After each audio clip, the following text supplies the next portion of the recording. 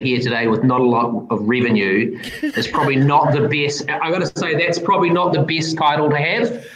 It used to have some level of impact. Now it's, well, a lot of people are saying, what are you actually doing at the moment? So unfortunately, we're getting a small amount of revenue and it's generating a huge amount of activity and kind of, time and labour. So Chief Revenue Officer, Air New Zealand, I think, was it the business went from, was it 6 billion to 500 million? Is that about right? Yeah, you're rubbing it in already. No, it's just such a gnarly, like it's such a crazy thing to even like comprehend how. I'm delighted to be on this show. It's bringing me back down to earth if I haven't been for the last 2 months. But yeah, I mean, It's fair to say April we produced less revenue than our forecast had expected us to do so. So yeah, I mean, it's very uncertain in terms of how much revenue we will be generating because it's very sensitive to, one, what the travel restrictions will be in level 2, and secondly, whether or when we can get some international short haul going. So we've been using that 500 million. It could be more than that, it could be less, but it's certainly going to be a lot less than 6 billion. That's one thing I can absolutely say. So when you get on the phone, is this literally your role to try and go from the number you're at now to 10x? Is this your responsibility, basically? Well, I mean, it's a collective responsibility. I mean, I've got a fantastic bunch of leaders, half of them in international markets and half of them in New Zealand. So there's a few components. I've got a cargo division, and that has been a light on the hill in terms of a bright spot for Air New Zealand because we are generating cargo revenue. And also our loyalty business. Our loyalty business continues to go. People continue to accrue points, whether it's through groceries or, different suppliers we have or partners that we have on the ground. So that is a benefit of having a diversified business. And then what we're trying to do is just move essential workers around New Zealand and having some international connectivity, primarily for cargo basis. So yeah, it's less about focusing on revenue outcomes. It's more now about helping New Zealand recover from this crisis by connecting essential workers around the country where possible. And our part in this is to make sure that we keep products and services moving while we don't really have any demand or the government don't really want people to be travelling. So it's very, very, very different. Oh man, totally. What's become pretty clear is the butterfly effect of this one single thing. Its tentacles have gone into every single world, every single industry, every single vertical. But with a business like Air New Zealand, it touches the entire globe. The logistical nightmare is logistics because that's actually what it does. It's how are you like mentally even dealing with compartmentalizing each little part that affects the whole thing? Like it's an entire moving beast, right? Like how are you actually genuinely mentally navigating through dodgeball of challenges? Yeah. Like how's it? How are you doing? Yeah, well, we've got a really tight executive team here at Air New Zealand. So all individuals look after their different functions. So we collaborate pretty well together. We're talking, in terms of the business rhythm we've got into, we have a call every morning at usually 7:30 or 8 o'clock for about an hour, and we have one at 5 or 6 o'clock for the same amount of time. And that's because things have been evolving and developing so quickly in our part of the business community that we want to be up to date as quick as possible. We also have two other streams. One is communicating as effectively and efficiently as we can with our staff. And our staff are, working on planes. They might be based offshore or based around New Zealand. So that's incredibly important for us.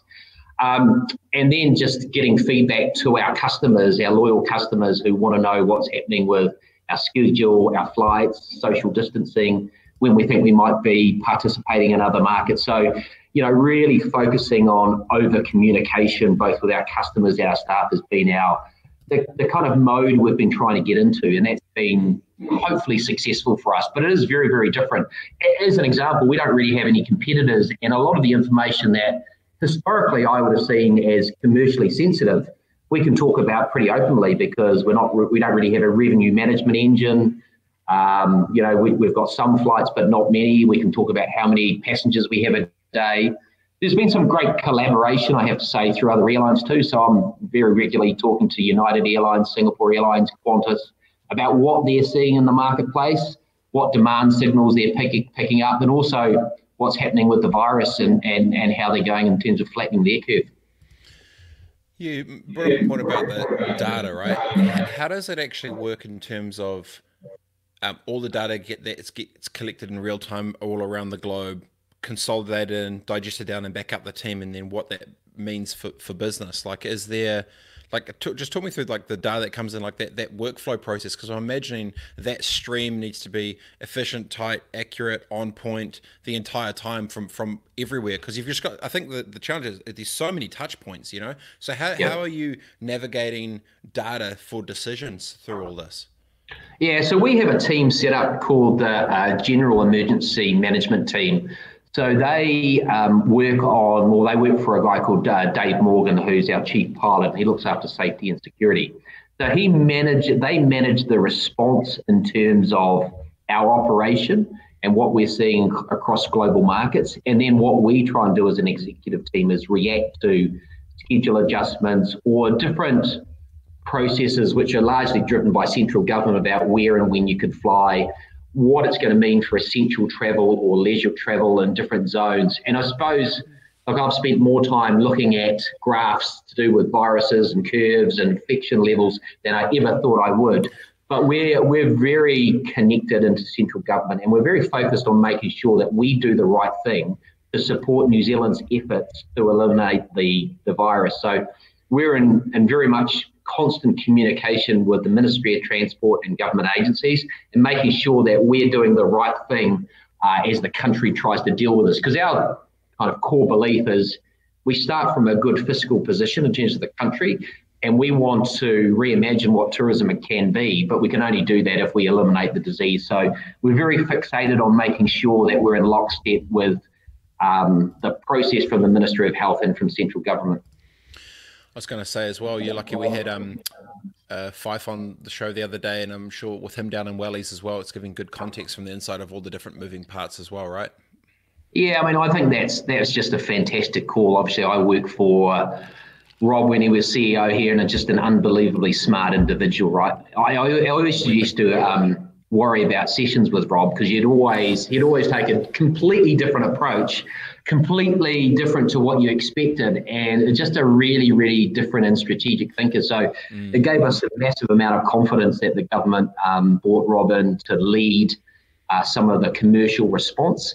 And I think that's fantastic for us, but also fantastic for the balance of the business community to have someone of his stature in that role.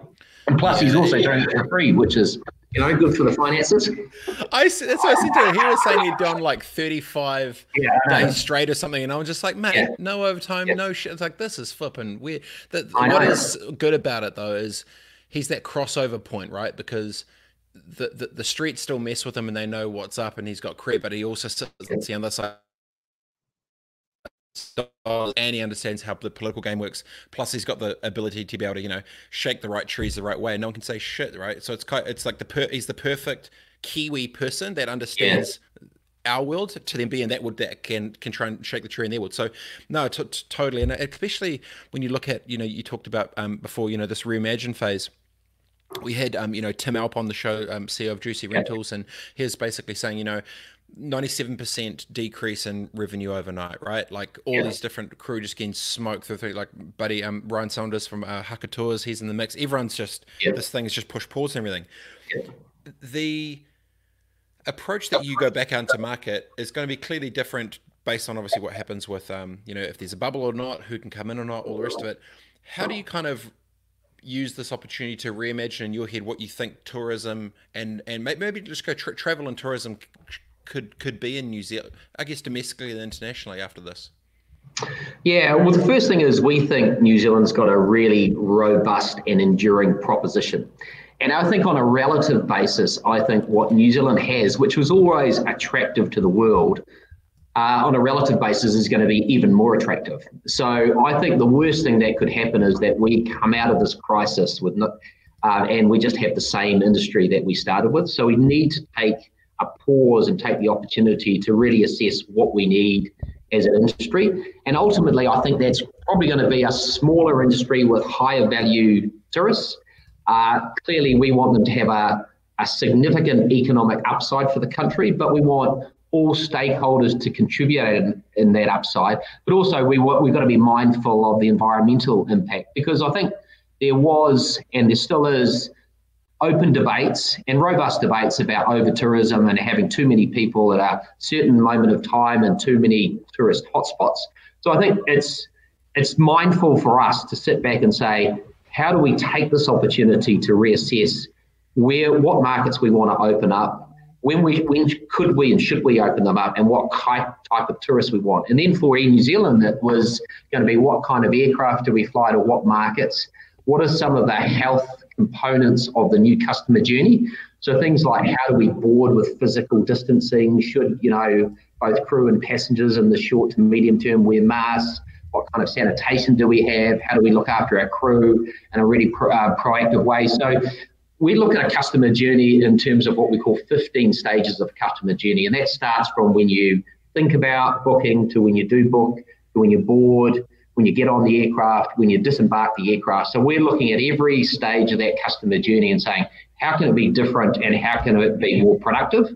But also, how do we make it more enduring and more actually make it better for not only in New Zealand, but for the whole industry and the whole economy. Yeah, we had Janine Crossan on, who she's a founder of Powered by Flossie, and so basically, she's in the hair, beauty, makeup, SaaS business for different all over show. She was saying, the hygiene expectations of the Yelp for safety of how this whole thing's going to change. They're going to want people. It's going to change the entire dynamic, not only with the operations themselves, with people touching hair and touching nails and fingers, because it's so personal. And we kind of talked about this idea of there's going to be this like instinctual, natural. It's almost like this fear-based economy for safety, and then so to your point, to these 15 steps, you're probably. I'm imagining that the tone is, how do you reimagine this entire journey based on a economy of fear and safety, and each different touch point, how does that then change? Now, those hairdressers, they need to come to us. We've got a very sophisticated revenue management pricing model, which we've turned off. And I tell you what, there's going to be a tremendous amount of pent-up demand. So this is an opportunity, to sell those first haircuts at a much, much larger the fair or rate, you see? There has been, I don't know if you probably don't follow the same Instagram account as me, but in the American hip hop culture world, all the rappers' hair's just been growing out, and it's just, there's this crazy just bad, and they've been ringing other people and making them show how bad their hair is, and so it's so funny.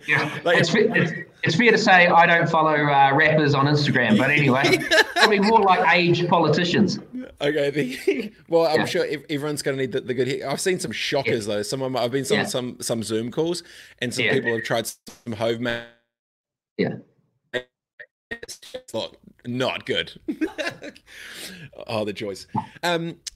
Do you feel so? What does it mean for domestic tourism at level 2? I haven't looked too much into the thing. What does that change? What can and can't be done at the moment? Have they brought out guidelines, or what's the go?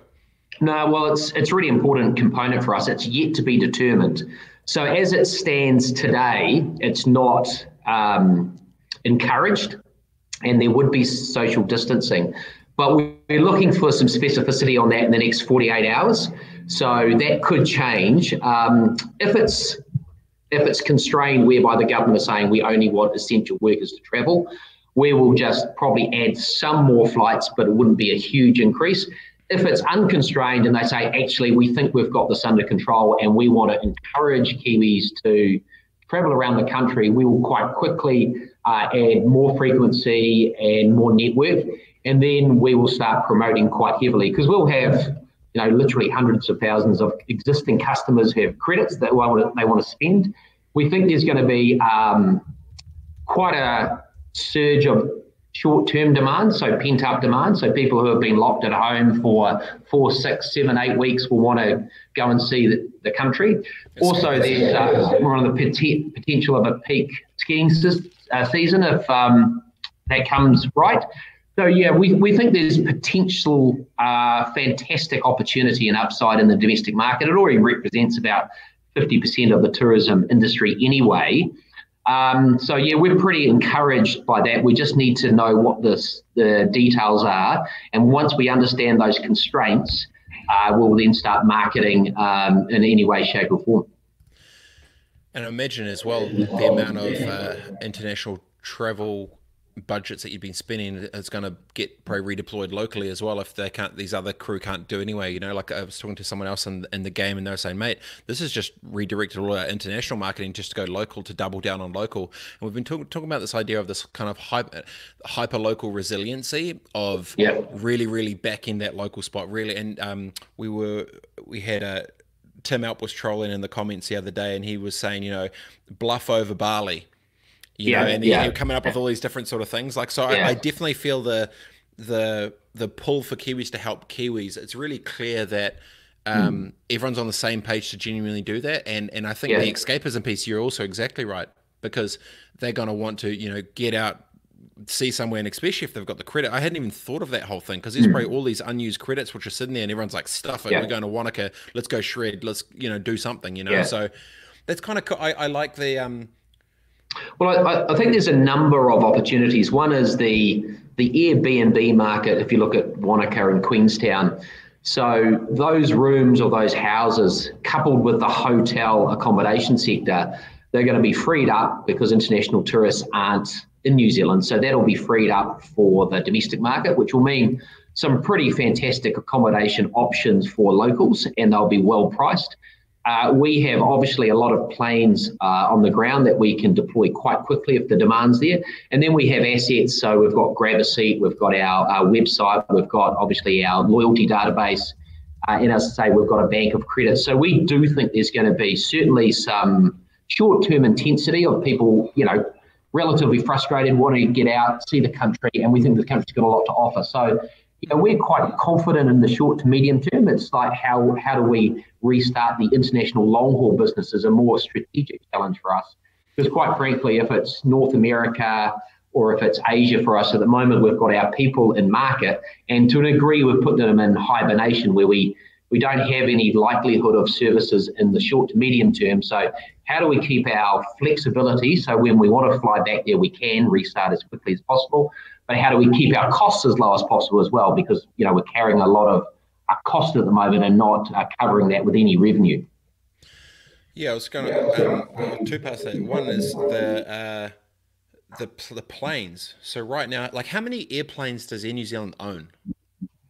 Well, we've got about just over 110 aircraft. Some of them are owned and some of them are leased. So depending on what fleet type they are, there's a combination, And say the big planes that are flying all around the show are they all parked up, and like, did everyone come back home to New Zealand? Are they parked all around the world? Like, logistically, where's all your shit? So we've got 3 parking lots. We've got Auckland Airport, we've got Christchurch Airport, and we have Nelson. And Nelson's got a lot of our turboprops. So we have in total around 70 aircraft which are parked. Now, if you want to park an aircraft for the long term, you'd send it to a place like Alice Springs or other really, really hot temperatures where it's has a less impact on the aircraft itself. So our aircraft are still in New Zealand, and that's where they'll be in the short to medium term, unless if we make the difficult decision to what we do is put some aircraft in long-term storage, then you'd move them out of New Zealand because of the atmospheric conditions and the weather. So yeah, it's a bit depressing both for our staff and actually some of our customers to see a line of planes parked, because ultimately that's a whole bunch of jobs, that's a whole bunch of economic activity. And we, you know, and I certainly believe in the social and economic good of travel, you know, so we are very keen to get those up in the air as soon as practical, but those wide bodies, the 787s and the 777s, it feels like it's quite a long way away. Yeah. the strategy that you have to go globally, you'll stage out, is it country by country, region by region? How do you think about with what, because countries may be open for business, but we or you might not feel comfortable to then do that. Like, just because you can doesn't mean you should, right? What type of conversations are happening with what medical says, what government says, to what you feel? Like, how does that balance of tension between the want for revenue with the need for safety, plus the power of politics, plus like, just how does that work as this rolls out? Because obviously we hopefully get the stamp of a bit of safety, great, and then how do these rings expand operationally? Yeah, it's a really good question. I mean, we are in lockstep with the government and the health authority. So this is not being commercially led, and it shouldn't be commercially led. It's been led by making sure and ensuring the country is set up for long-term success by being free of the virus. And, in the short term, that really impacts us, and it impacts our people, and it impacts our revenue and our commercial outcomes. But the reality is, our core belief is having a country which is positioned as virus-free is better in the medium and long term. So we have a lot of aspiration and hope around the Trans-Tasman border. At some stage, in the months to come, that will start opening up. The second phase of that hopefully would be the Pacific Islands. And then if you look at our medium to long haul markets, we think that's going to take some time longer. And we also think that, that will require government agreement in terms of who can travel on a point-to-point basis and what does it mean for connecting traffic. So if you look at Singapore as a market, most of our business is not domiciled in Singapore, it's actually connecting traffic. So how do we manage that from third parties connecting over Singapore? So we'll be working with government agencies to make sure that they are very comfortable that our systems and processes are in play. And we've got a big team here to work on the health outcomes. But we'll be absolutely led by them rather than us trying to push and say, commercially, we need to get back to North America, therefore, we really want you to open up their borders. It's actually the opposite. We're saying, when you're comfortable with opening up these borders, we'll come in behind and restart these markets. Yeah, that balance off is going to be a tricky one to navigate and we've got to be pragmatic, and we've been pretty pragmatic with our customers, our stakeholders, the tourism industry, but also the staff, to say that, ultimately, whatever happens in the next year or two, Air New Zealand is going to be a much smaller business. So we're going to have less planes flying and we'll be gaining less revenue. It's just how much smaller and for how much longer. Yeah, the how long the piece of string thing. What I do think is interesting is going to be if New Zealand stamps it out, the only way it gets in is through people, and the only way people get in is through airplanes. So it's intrinsically linked. It's probably going to be the biggest ongoing, most critical part that government will be asking for as well from you too. Like, what's happening with baggaging, touching, getting on, seating, the whole sort of thing as well. Do you feel when long haul comes back off and you want to go to New York or Milan or whatever, do you think that the kickoff will be, will tickets be twice as expensive and there'll be half as many people on the seats? Do you get your own row each? Like, what are the conversations around how people will initially start, and like, what's the conversation there with how it will work logistically so far in terms of the customer experience on? Yeah, and that's something that we're talking about at the moment, and we've kind of assessed a whole bunch of options from, as I say, do we have customers and all staff wearing masks? What happens with physical distancing? Because that could be different jurisdictions could have different views on whether that's going to be appropriate. Is the social distancing 1 meter or is it 2 meters? Obviously, the cleaning of the aircraft has become into distinct focus, more focus than it's been probably in 75 years of the airline. So every part of that customer journey, from how we operate our lounges, how we board the aircraft, how we do pre-seating, because as an example, when we start domestic, even if there is social distancing, there'll be some family groups and some bubbles travelling on our services. And what we're saying is, well, they should be able to sit together because clearly social distancing isn't relevant for that small group of people. So it's really getting into a level of detail and data about how we could restart this. I mean, one thing is clear: would be incrementally starting our long haul business. We wouldn't just be going back to what it was, and price is always going to play a relatively significant factor in getting tourists to come to New Zealand, because the market is going to be smaller in my view, because we'll be working in a global recession. So there's going to be less discretionary income. And New Zealand, or Air New Zealand as a carrier, we're quite unique because we carry what we call inbound leisure customers. So New Zealand's not a big business market. So the people who ultimately travel to New Zealand on Air New Zealand wide body services are generally tourists. So they need the discretionary income. They need the willingness to pay to go on a long haul journey. They need to understand where New Zealand is, and they need to understand what New Zealand has to offer. And usually they need to take between a week and 2 weeks leave. So all of those factors mean that, we need to have the right price promoted to the right person at the right time in the market, in the right market. It does set some challenges for us, but once again, I get back to what the core proposition is going to be. And the core proposition, if it can be an unbelievably fantastic place to visit with great tourism facilities and a virus-free environment, I think that's going to stack up on the global stage. And we've got to have a bit of aspiration and a bit of confidence to sell that in the marketplace. Yeah, exactly that point. If we agree that we're going into, I guess, from a customer's perspective, a economy of fare-based economy, and then they're thinking about if New Zealand was known as green, and now it's safe and green, all of a sudden you almost get this funky double up, because then the power of the brand of what New Zealand represented was it's green and safe, and I think it almost goes it's safe and green. So I think the 1 + 1 might equal 3, especially as you don't know what's going to happen with second and third waves that are hitting all over the globe as well. So yeah, I mean, obviously the branding of New Zealand from a Tourism New Zealand perspective is going to be a huge part of it. But I was just thinking about your pricing before there, especially with the bubbles. That makes total sense, right? That your pricing crew start thinking about, okay, well, how do we do family bubble packs, and how does the brand of the bubble become a pricing thing for a whole bunch of different customer experiences and products and offerings and services? Combo the bubbles, you get together that whole. It's almost, there's going to be new ways of the psychology around pricing and what people choose to experience is going to be so much different now. Like it's obviously opportunity through all of it, at the same time a bunch of challenging times, right?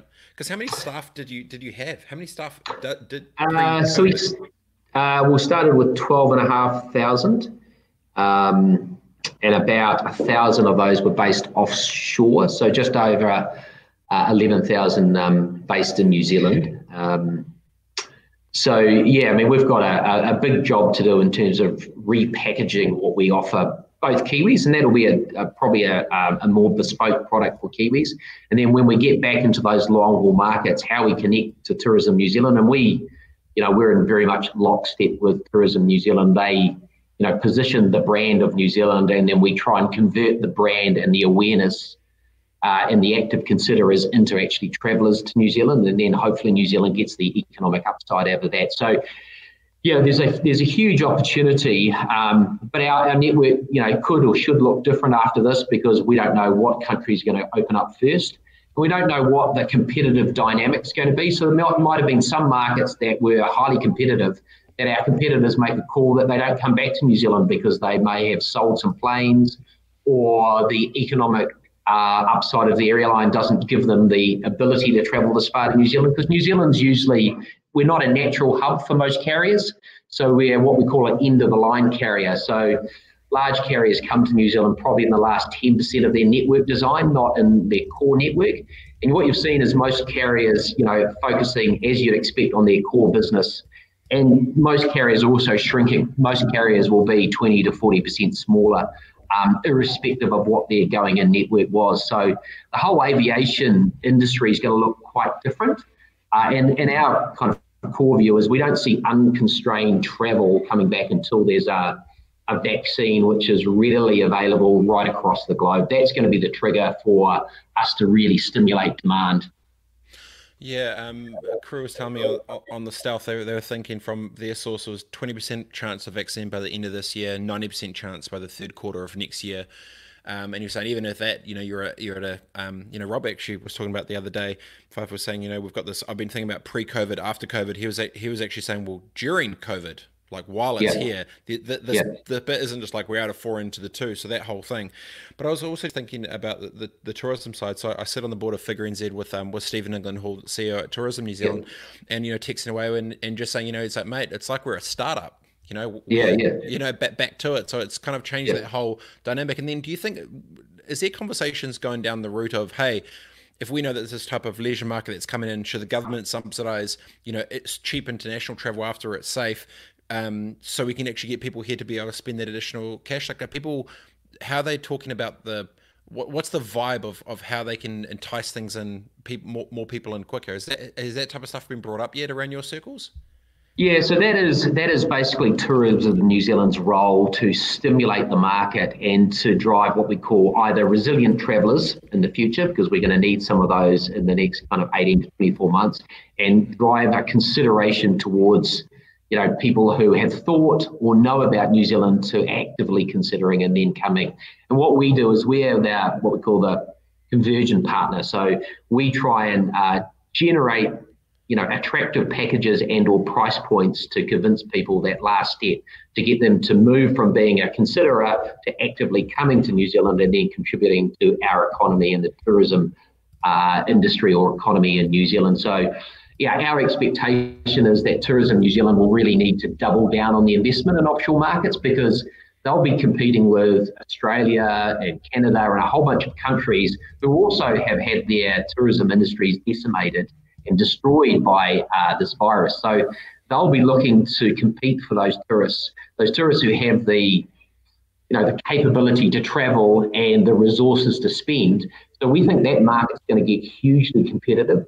So between Tourism New Zealand and Air New Zealand, we're going to have to market smarter to identify a bunch of customers who are willing to go 12, 13, 14, 18 hours to New Zealand and spend a couple of weeks here. So it's going to be quite a unique challenge, and you're right, it is in some markets going to be like restarting again. The combo of the two, I can see how the butterfly effect, it just makes you think of that next little piece. What I've always found interesting traveling the world over few years is whatever's like the coolest thing right at first is like, oh my gosh, Lord of the Rings, it's like, yes. Oh my gosh, The Hobbit, yes. Oh my gosh, Flight of the Conchords, yes. Oh my god. But there's always these things you just kind of wonder, like, from a global perspective, it's just like one mega mashup of everything that you've ever known for New Zealand. Package it up, there you go.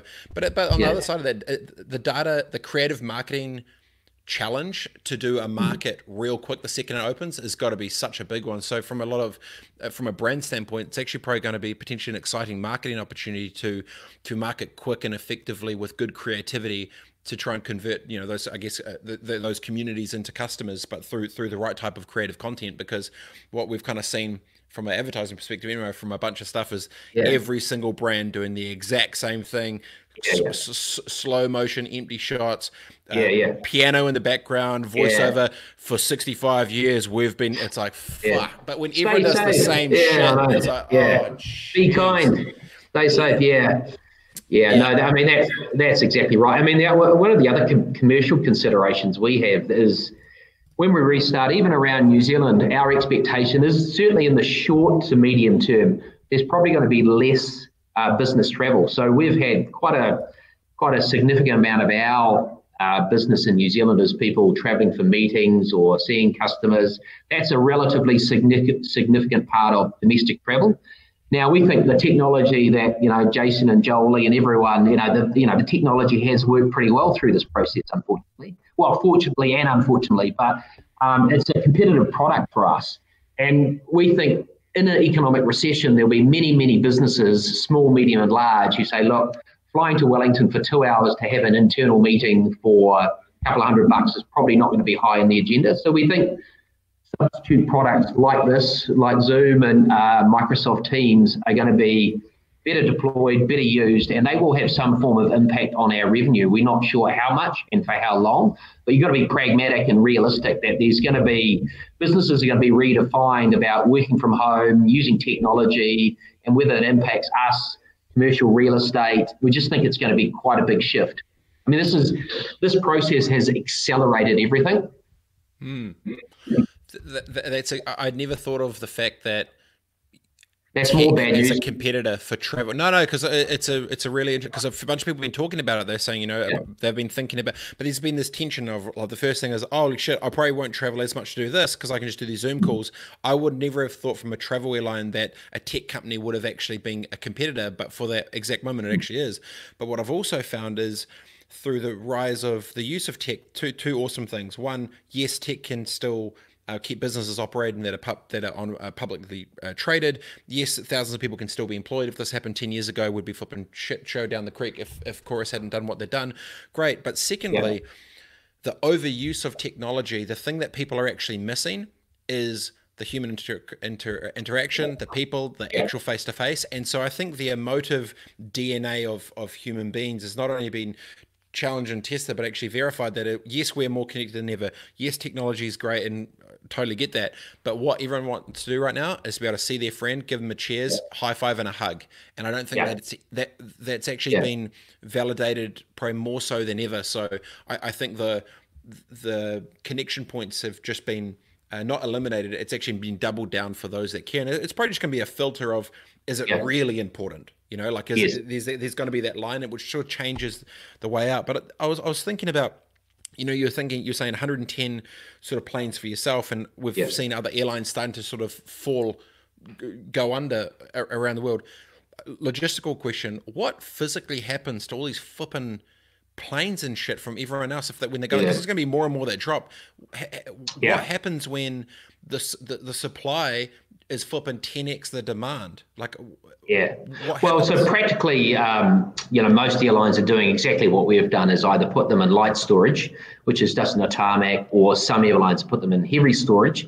And then some lessors will take back the aircraft, and then other airlines will be trying to sell them in a pretty tough market to sell. And then the really, really old aircraft where there's no second-hand market, they actually unfortunately go to a bit of a graveyard and get chopped up into scrap metal. So I think that's one of the realities that is actually playing out now. There's a massive oversupply of aircraft because people generally in our game, they buy aircraft in the really, really, really good times. And when the aircraft come into the fleets, there's either an economic slump or a recession or a fall in demand. And this is a fall in demand like we've never seen before. I think IATA brought out the forecast. I think this year the industry is going to lose 252 billion or something like that. It's just eye-watering numbers. So I think the industry is bunkering down. As I said before, there's also been really great collaboration because there's not a lot of competition going on between airlines saying, right, how do we make customers more confident about their ability to safely get on and off a plane? So there's got to be some industry solutions for that. That can't be just Qantas or Air New Zealand or Singapore Airlines. We've got to get a level of consistency so when they're connecting or traveling to different parts of the world, they're comfortable about that customer journey. So, the whole industry at the moment is just focusing on the core, making sure we've got that cash to survive this unbelievably big dip, and then having some confidence about the future and that there is a social and economic good for travel and it will come back. And I'm with you, we used to run a campaign probably a decade ago called being there is everything. And we do think a source of competitive advantage as a small country that kind of trades with the world in an export-led recovery, ultimately people will want to get in front of their customers and they will want to kind of communicate face to face. We just think there's going to be a gap for that to restart again. Yeah, with the marketing piece to add thing, just get Taika to help direct it, and they'll give a nice little punch with the Star Wars piece. It should help with a bit more engagement, I'm sure. Do you think would you charter planes? Like, would it even be financially feasible or a potential viable revenue line to charter planes like Uber, like UberX? We charter planes now, and actually, as I say, Dave Morgan, who's heading out as our chief pilot, he's been organising a number of charters, repatriation charters. So we did 3 we've gone to some places that we either haven't been for decades. So Frankfurt we went to, and to India a few weeks ago. So we've actually run quite a few charters getting tourists who are based in New Zealand back to their home base. And we have quite a vibrant charter business when we're operating at full capacity. The problem always with charters is what we call dead legs. So, we could take a whole bunch of people to India for 2 weeks, but we've got to get the aircraft back to New Zealand. And incumbent in the operating costs, you've got to price it for both legs. And one of the legs is usually dead, which for us means it's flying empty. So that means the charter costs, when they get distributed back to the cost per passenger, are always higher than customers would expect. So if we can find a way to mix and match demand, that sometimes works. And we've done a number of charters over the years to different destinations.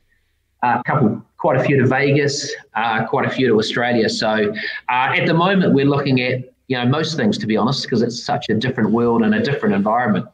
Yeah, we had Olivia Winsley, who's the head of Queenstown Lakes, startup Queenstown Lakes, the CEO there, talking about they're looking to potentially have like a tourism tech sort of mini hub thing. And I was just thinking, I was wondering, if you could batch on board a whole bunch of people with where they wanted to go, whatever, an AI back end to be able to potentially consolidate different batches. There's something in there, and I'm sure people are obviously thinking about it. But I know you're a busy man, you got a bunch of shit to do. But before we go, I was going to ask you about the bubble between. Yeah, I'm not counting our revenue. That's one thing I'm not doing at the moment. So I can nearly call every passenger at the moment, literally, and just thank them for their service. Thanks, John. Thanks for flying on Tuesday. Yeah. Thanks for the charter to back to India. The bubble, Anzac bubble. Yes. Do you think? Yes. It will be, if it drops, if it goes to L2 and you get that potential thing between Australia, that's going to be awesome for Queenstown. How do you see the potential bubble working between New Zealand and Australia, but also potentially the islands as a safer bubble? Because obviously you can't control who comes into them, but who comes here. How do you see that potentially working as a thing? Well, the first thing is that would be really material and positive for us. We've got 22% of our capacity into Australia. We fly into 8 places, and before the start, we had 80 services a week on average. So it's actually more important to Air New Zealand than any other carriers who go or fly the distance. So the way we would see it working is the government's coming up with an approved customer journey. So that might be saying only point-to-point travel, so no connecting traffic. It could be just New Zealand resident or passport holders with Australian resident passport holders. It could start up from a state to state. So obviously with the state and federation of Australia, you could say, it's just Victoria, or it's just Western Australia, or it's just South Australia. We fly to all those destinations anyway. And then what we'd be looking to do is connect to the government to prove the concept, to start slowly to say, we are comfortable and we can put considerations into that customer journey. It might be, you might have to check in a lot earlier. As I say, there'd have to be some distinct changes to your boarding. It may or may not have physical distancing. It may require some testing at the gate or before you depart. We do think that the requirement for a stand down is not really practical, because it means, for a weekend trip, you're a month in a hotel. So that's really not a practical outcome. So we're very open to any consideration or working with either Qantas or Jetstar or the authorities in the airports, and clearly the government and health authorities, to make sure that we can do all possible to open up those trade corridors and tourism corridors, because that would, in my mind, save a whole bunch of tourism businesses. It would really give our business some confidence, and it would get many of our aircraft in the air. And we would potentially deploy even more aircraft based on what the demand profile was too. At the moment on the Tasman, we fly everything from an A320 right up to a 777. So we've never had fleet flexibility like we've got at the moment, because, as you say, we've got so many aircraft on the ground. Yeah, the timing of it as well, coming into winter with just opening up Queenstown for that, would be the escapism would also be the same from Aussie side, potentially wanting to come over too. It would be a huge, definitely benefit to it as well. Because I think you guys just had your 80th anniversary, right, as well? Yeah, that was a bit, that was more low key than we had anticipated. We had some significant entertainment and parties organised, which were very hastily cancelled. So I think we did end up sending a magazine to our customers, but it's clearly not the way that we had anticipated celebrating our 80th, which was going to be reflecting on the airline, the challenges, and then looking forward to some of the growth into new markets. So it's fair to say those celebrations are on hold or on ice at the moment. But, we've got to have confidence about this business rebounding. We've got to have confidence that hopefully the public are behind us and they want us to succeed and grow. And we're very fixated and determined to make sure this is a successful commercial business supporting New Zealand tourism, and a business that New Zealanders ultimately will want them to be proud of us. So that's what we're in the trenches at the moment, but we will come through this. Mate, mega. On that note, Cam, I know you've got a few $1 billion you got to go make, so I'll leave you to it. Hey, thanks for your time, and thanks for reaching out. I'll catch you soon, and hopefully more positive times. No, for sure, man. Really appreciate your time, and thanks so much, bro. Legend. Cheers, mate. Cheers. I'll see you soon. Bye. Bye.